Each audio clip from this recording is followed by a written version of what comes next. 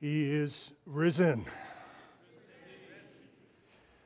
I know that's already been done twice before I did that, but I just had to say it again.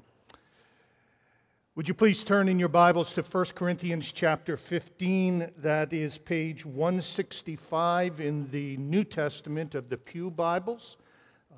1 Corinthians chapter 15, what is the second of two messages this Holy Day weekend. The first on Good Friday from our brother Rick. Two messages entitled, First Things First. 1 Corinthians chapter 15 and verse 1. Now I remind you, brothers, of the gospel I preached to you, which you received, in which you stand, and by which you are being saved, if you hold fast the word I preached to you, unless you believed in vain. For I delivered to you as of first importance what I also received, that Christ died for our sins in accordance with the Scriptures, that He was buried, that He was raised on the third day in accordance with the Scriptures, and that He appeared to Cephas, then to 12, and then to many others. Let's pray. Father, would you please come and anoint your word by your Spirit to give it power for our hearts and lives. In Jesus' name, amen.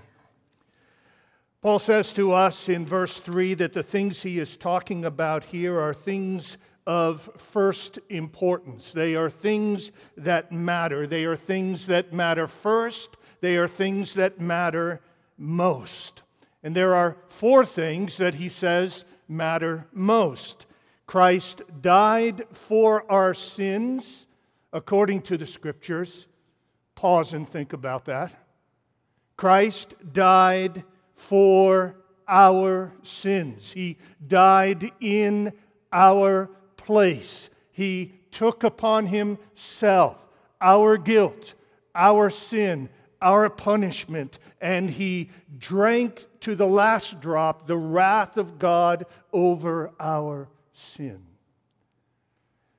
You know, if you've been tracking what happened in France just within the last week or two, there's a woman in France known to the world only as Julie.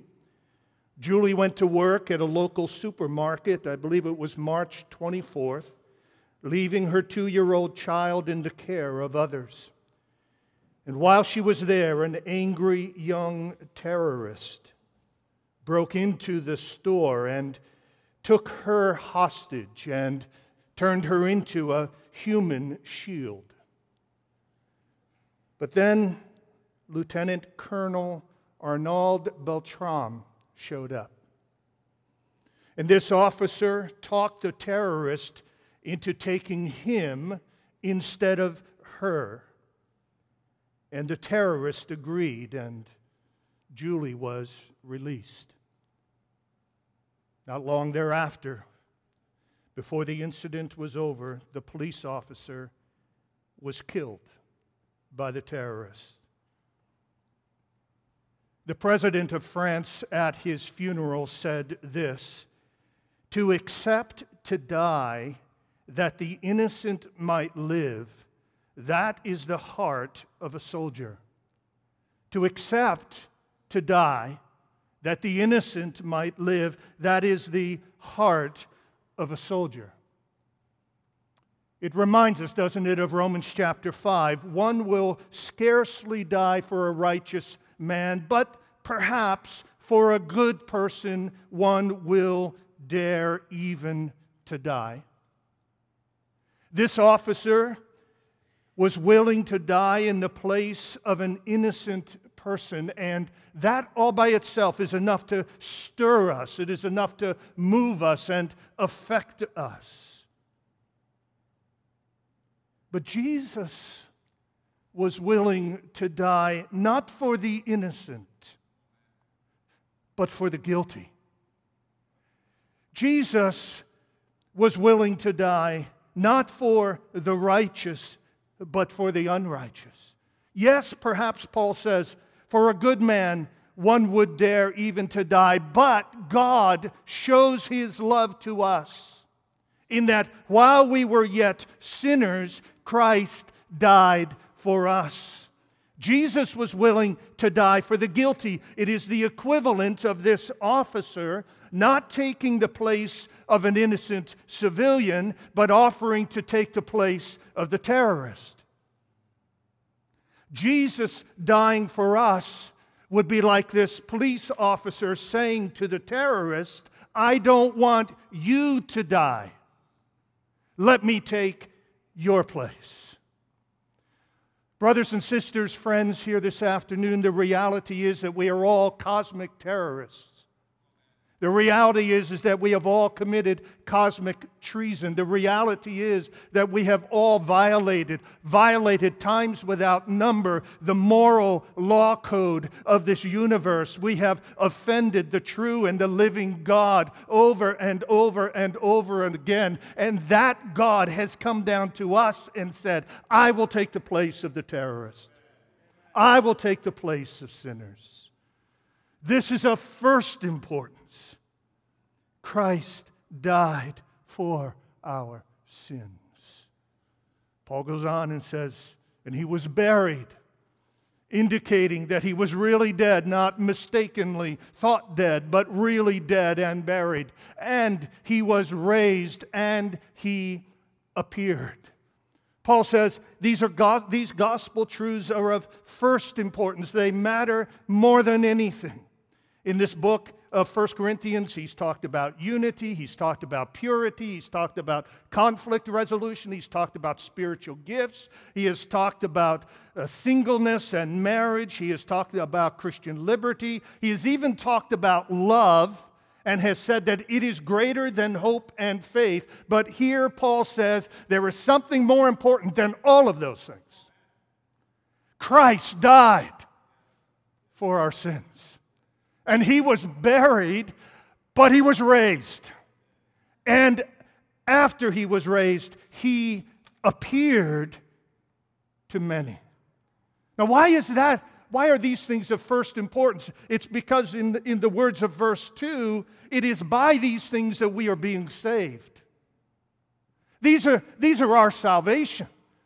This is our hope. This is our forgiveness. This is our eternal life. If Jesus did not die for my sin, then I will have to die for my sin.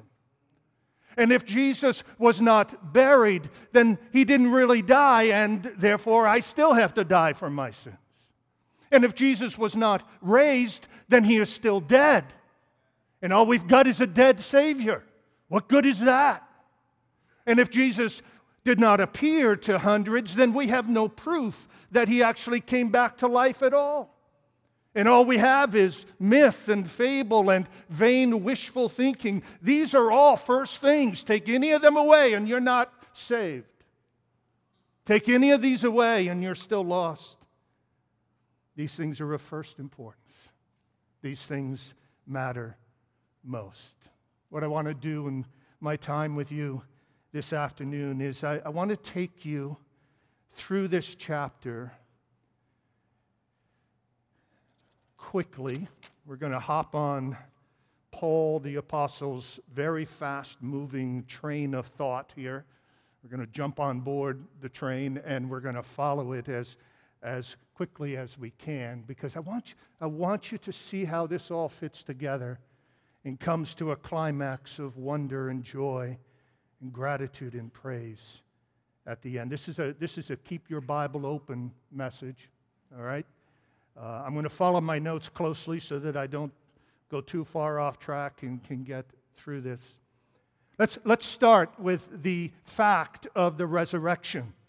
The fact of the resurrection. After telling us in verses 3 and 4 that Jesus died and was buried and raised, Paul goes on in verses 5 through 8 to tell us that He appeared, and He appeared at least 5 times to Cephas or Peter, to the 12, to the 500 to James and to Paul himself. And what Paul is doing here is he is simply establishing the resurrection as a historical fact. He is establishing it with proof. He is saying there are literally hundreds of people who saw him, and he goes on to say, many of them still alive when he wrote this. Go ahead and talk to them, cross-examine them, get the evidence. It's all there. And folks, the evidence still exists today. And I don't have time here this afternoon to take you through it, but if you're a doubter or a disbeliever, I want to challenge you. I want to issue this challenge. Check out the evidence. Check out the evidence. It's a great book. It's called The Case for Christ by Lee Strobel. It's also in the film, The Case for Christ. You can get it on Netflix. It's powerful. I dare you, unbeliever. I dare you to check out the evidence. Check it out. Read the book. Come back to us. Talk to us. We'd love to talk with you. The evidence is there. There is no doubt about the fact that 2,000 years ago, after he had been dead for going on 3 days, he was raised from the dead. And hundreds saw him. It's the fact of the resurrection. But notice, secondly, the importance of the resurrection. The importance of the resurrection. Here's where I want you to have your Bible open. I just want you to follow me and follow the Apostle Paul in his quick-moving train of thought here, beginning in verse 12. What Paul says, first of all, here in verses 12 and 13 is that if there is no resurrection, that is, if it's not possible for dead people to come back to life, then Jesus isn't raised. Look at verse 12. Now, if Christ is proclaimed as raised from the dead, how can some of you say that there is no resurrection of the dead? They're just saying, nah, it's not possible for anybody to come back to life. But if there is no resurrection of the dead, then not even Christ has been raised. If it's not possible, Jesus is still dead. But if Jesus isn't raised, then Paul says Christian preaching and witness and faith are vain. Look at verse 14. And if Christ has not been raised, then our preaching is vain and your faith is vain. This hit me like a boulder this week. I've had the privilege of being a pastor for 36 years. Thousands of sermons, countless, tens of thousands of hours of counseling, and it hit me. If Jesus is not raised, if Jesus is not alive, my life has been a waste. It has all been vanity. It is futility. He goes on. It says, if Jesus is not raised, then we who have been saying that he is raised have been lying about God. Look at it in verse 15. We are even found to be misrepresenting God because we testified about God that he raised Christ, whom he did not raise, if it is true that the dead are not raised. You know those times earlier when we said, he is risen indeed. If Jesus is not raised, you lied.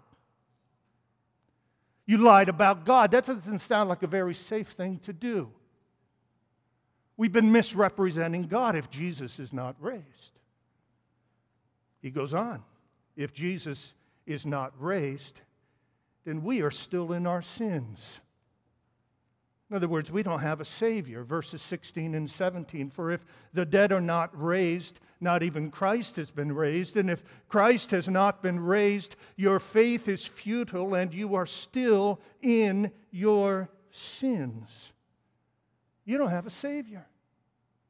You don't have an atonement. How do we know we have an atonement to take away our sins? How do we know that God was satisfied with the sacrifice of Christ in our place? How do we know that when Christ died for our sins, the Father put his stamp of approval on that offering? We know it because God raised him from the dead. But if God didn't raise him from the dead, he's still in the grave. And if God didn't raise him from the dead, His atonement didn't atone. And if His atonement didn't atone, then we're still in our sins. And if believers are still in their sins, then when they die, they die. Verse 18. Then those, if Christ has not been raised, those who have fallen asleep in Christ have perished. If Christ has not been raised, then we die in our sins. And if we die in our sins, we just die. We perished. And if Christ is not raised, then our hope dies with us. Verse 19. If in Christ we have hope in this life only, that is, if Christ has not been raised and there is no resurrection of the dead, and if in Christ we have hope in this life only, we are of all people most to be pitied. Oh, my friends, let me be perfectly blunt about this. All talk about an afterlife, all talk about heaven, all talk about a better place is pure, undiluted, unadulterated nonsense if Christ is not raised from the dead. Our hope dies with us if He is not raised. There are other implications of this as Paul goes on in the chapter, but I'll hold there and just leave that with you. This is important. This is important. The point of all this is, if God is not real and if God has not proven the reality of His power and His love for Christ by raising His Son from the dead, then there is no point to anything. There is no hope after anything. There is no future beyond anything. Without the resurrection, you and I will die in our sins. We will die without any hope of an afterlife or a better life or ultimate meaning. It is pitiful. It is vain. It is pointless. That's why Paul says later on, if Christ has not been raised, then go out, do what? Eat, drink, and be merry. For tomorrow we die. If there is no resurrection, if there is no risen Christ, then go out and party. Nothing matters. Nothing matters. Nothing matters. Paul says the only real alternative to the reality of the resurrection is hopeless self-indulgence. That's it. So let's not kid ourselves. It's that important. It's that important. But since the resurrection of Jesus from the dead is an established historical fact, since He was raised from the dead, believers will be raised from the dead. And preaching and witnessing, thank God, are not vain and futile, but meaningful and powerful. And we are not lying about God, and we are not still in our sins, and we will rise again, and we will live forever. And it does matter how we live, and there is reason and purpose and value and meaning and significance in everything. The resurrection is important because it makes everything important. It makes everything matter. So the fact of the resurrection, proven by many witnesses, whose testimony can still be studied. The importance of the resurrection, it's the difference between having vain, futile, worthless faith and having a forever. The climax or the promise of the resurrection is found in verses 17 through 26. Listen to God's word. If Christ has not been raised, your faith is futile and you are still in your sins. Then those also who have fallen asleep in Christ have perished. If in Christ we have hope in this life only, we are of all people most to be pitied. But, in fact, Christ has been raised from the dead, the first fruits of those who have fallen asleep. For as by a man came death, by a man has come also the resurrection of the dead. For as in Adam all die, so also in Christ shall all be made alive. But each in his own order, Christ the firstfruits, then at his coming those who belong to Christ. Then comes the end, when he delivers the kingdom of God the Father, after destroying every rule and every authority and every power, for he must reign until he has put all his enemies under his feet. The last enemy to be destroyed is death, for God has put all things in subjection under his feet. But when it says all things are put in subjection, it is plain that he is accepted who put all things in subjection under him. When all things are subjected to him, to Christ, then the Son himself will also be subjected to him, who puts all things in subjection under him, that God may be all in all. I know there's some complicated sentences there, but here's the point. The resurrection of Christ is not the end of the story. It is the beginning of the end. The resurrection of Christ is not just a fact of history, it is a promise for the future.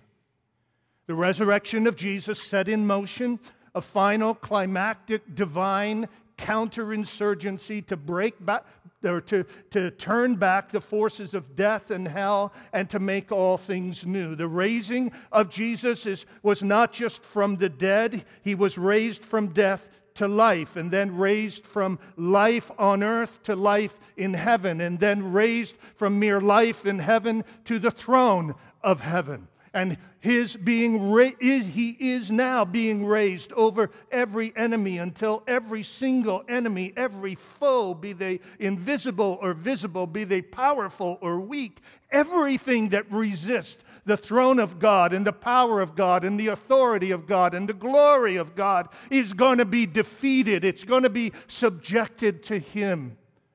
And God will be all in all. Do you know what that means? Do you know what that means? God is going to be everything to all of us. God is going to be all in all. He is going to be the very center of our existence. He is going to be the fullness of our reality. Everything is going to center around God and be wrapped up in the glory of God and seen through the eyes of God and experienced in the love of God. All in all, He is going to be everything to us, and everything is going to be made right, and everything is going to be perfected before His throne, and His radiance and His glory and His splendor are going to shine out and shine into us. He will be all in all. Man, for that day. Oh, I want 1 minute of my life where God is all in all. I want 10 seconds of my life where He is just all in all. He is everything to me. Give me 10 seconds, Lord. The Lord says, I'll give you eternity. I will give you eternity. And oh, the effect that is going to have on us, the effect is astonishing. If we move on to verse 35 and read down through to verse 57, we see the effect. Listen to the word of God, beginning in verse 35. But someone will ask, how are the dead raised? With what kind of body do they come? You foolish person, what you sow does not come to life unless it dies, and what you sow is not the body that is to be, but a bare kernel, perhaps of wheat or of some other grain. But God gives it a body as He has chosen, and to each kind of seed its own body. For not all flesh is the same. Keep following here. I know it's a little complicated. It'll come out clear. For not all flesh is the same, but there is one kind for humans, another for animals, another for birds, another for fish. There are heavenly bodies and earthly bodies, but the glory of the heavenly is of one kind, and the glory of the earthly is of another. There is one glory of the sun, and another glory of the moon, and another glory of the stars, for star differs from star in glory. So it is with the resurrection of the dead. What is sown or planted is perishable. What is raised is imperishable. It is sown in dishonor. It is raised in glory. It is sown in weakness. It is raised in power. It is sown a natural body. It is raised a spiritual body. If there is a natural body, there is also a spiritual body. Thus it is written, the first Adam became a living being. The last Adam, Jesus, became a life-giving spirit. But it is not the spirit that is first, but the natural, and then the spiritual. The first man was from the earth, a man of dust. The second man, Christ, is from heaven. As was the man of dust, so also are those who are of the dust. And as is the man of heaven, so also are those of us who believe, those of us who trust Jesus, those who are of heaven. For just as we have borne the image of the man of dust, we shall also bear the image of the man of heaven. I tell you this, brothers, flesh and blood cannot inherit the kingdom of God. Not flesh and blood like this right here. Not like this. Not like this. Flesh and blood cannot inherit the kingdom of God, nor does the perishable inherit the imperishable. Behold, I tell you a mystery. We shall not all sleep, but we shall all be changed.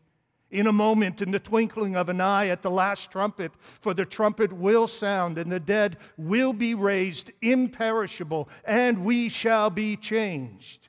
For this perishable body must put on the imperishable. The mortal body must put on immortality. When the perishable puts on the imperishable, the mortal puts on immortality, then shall come to pass the saying that is written, death is swallowed up in victory.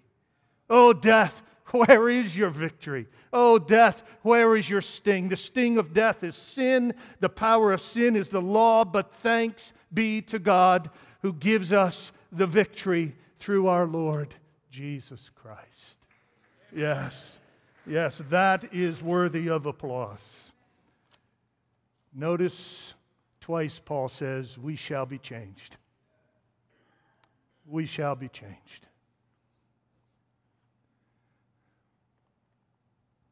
I won't have to wear glasses anymore. You may not realize this, but the way I perspire, I need windshield wipers on my glasses. They fog up. I can't even see my notes. I won't need the glasses anymore. The perishable will put on imperishability. What does that mean? We will be incorruptible, not subject to decay or weakening or ruin. The mortal will put on immortality. What does that mean? Our bodies will be clothed with eternal life, undying life, eternal deathlessness. We will be changed from weak to powerful, verse 43 says. Imagine that. Powerful. Powerful. Thank you. I actually have one. I just need to use it. Powerful. We will have superhuman strength. That is, super this human, this side of glory strength. But there we will see all the power, we will experience all the strength, all the ability that God made us to have in the first place. We will be changed from, I love this one, from dishonor to glory. Verse 42 and 43, our destiny as believers is one in which the glory of God will so shine into our bodies and into our souls that every one of us, like Moses of old, when he met with God and his face shined. Every one of us will shine. We will be radiant with the glory of God. Have you ever met anyone and you just looked at them? Often we say this about brides on their wedding day. They looked radiant. There was something about them that just glowed and shined forth. Well, heaven is that place where glory will shine. Look around. There isn't a lot of present glory here. Oh, but man, you get this same group of people together in heaven, and I think the angels will have to turn away their bright shining that they will be beholding. Oh, this is our destiny. So we are going to be transformed from perishable to imperishable, mortal to immortal, weak to powerful, dishonorable to glorious.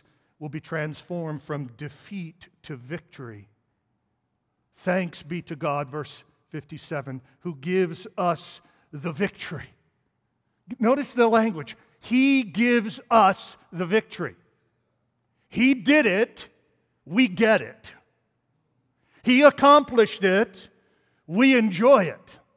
How many of you are still enjoying the afterglow of the Super Bowl? Go ahead.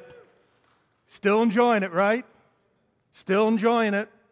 Let me ask you a question. How many of you at some point or other have shouted out, "We won"?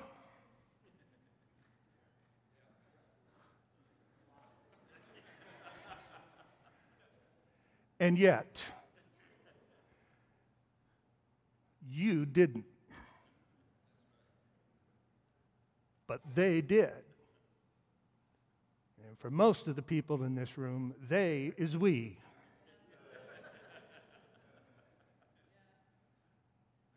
Because somehow, vicariously, somehow, mysteriously, and there is something mystical and mysterious about it all, but through the victory of a team, a whole community, a whole city wins. Oh, death, where is your victory? Oh, death, where is your sting? Thanks be to God who gives us the victory through Jesus Christ our Lord. And we will be spending forever saying, "We won! We won!"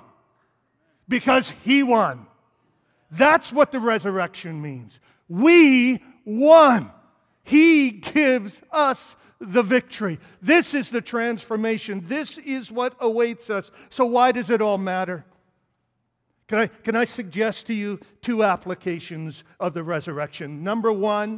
Application number one, in light of the resurrection, let us serve Christ with lifelong, undying diligence and commitment.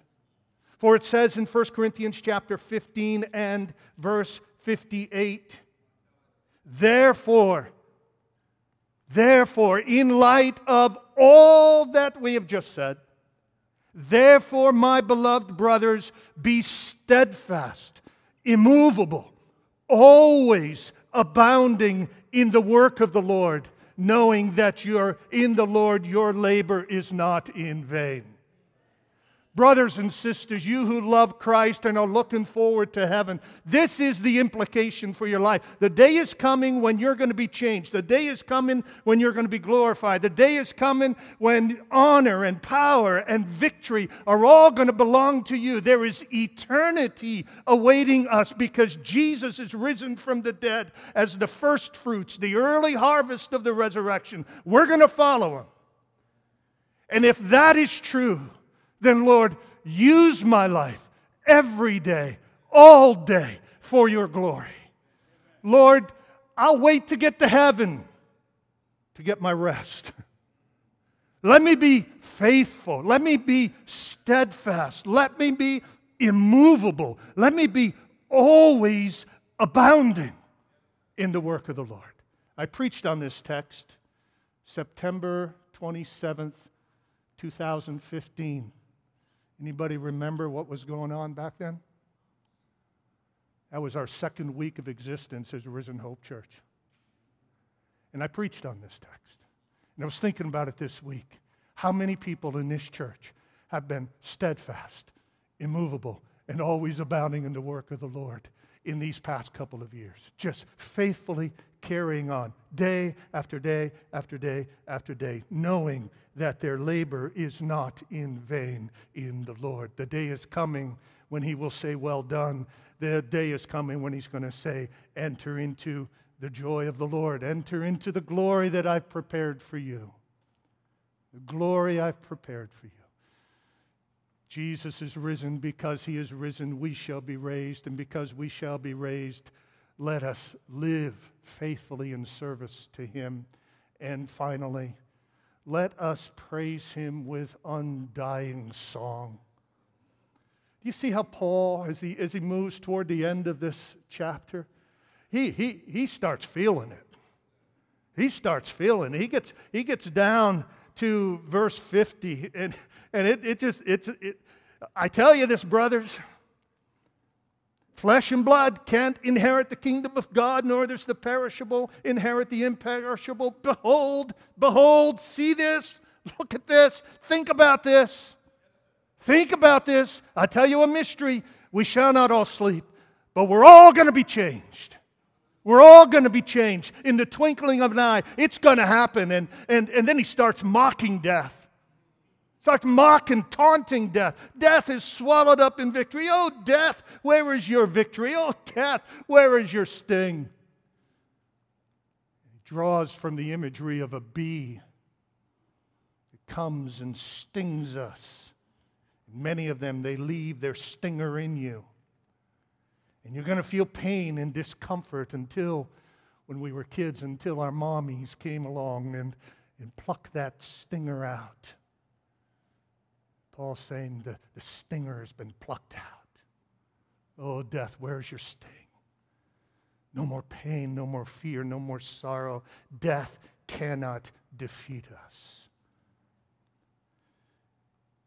And then he says, thanks be to God. The resurrection of Jesus Christ should turn our lives into a never-ending song. We should celebrate Easter every day. Amen. We should celebrate the resurrection every day. I wish right now we could, our hosts wouldn't appreciate this, but I wish we could tear these pews out. I wish we had some fold-up tables that came down, and all of a sudden those back doors opened up and this lavish feast got carried in. And I wish there was this big open space in the middle for all the dancing and all the celebration and all the joy, because that's how Easter should be celebrated. Oh, that we would sing. Oh, that we would dance. Oh, that we would throw our hats in the air. Hats in the hair, hats in the air. Oh, that we would celebrate. Oh, that we would sing. Death, you cannot touch us. You cannot touch us. You cannot touch us.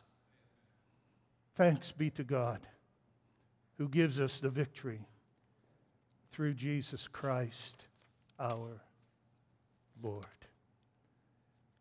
A man once wrote these lines, tomb, you shall not hold him longer. Death is strong, but life is stronger. Stronger than the dark, the light. Stronger than the wrong, the right. Faith and hope, triumphant say, Christ arose on Easter Day.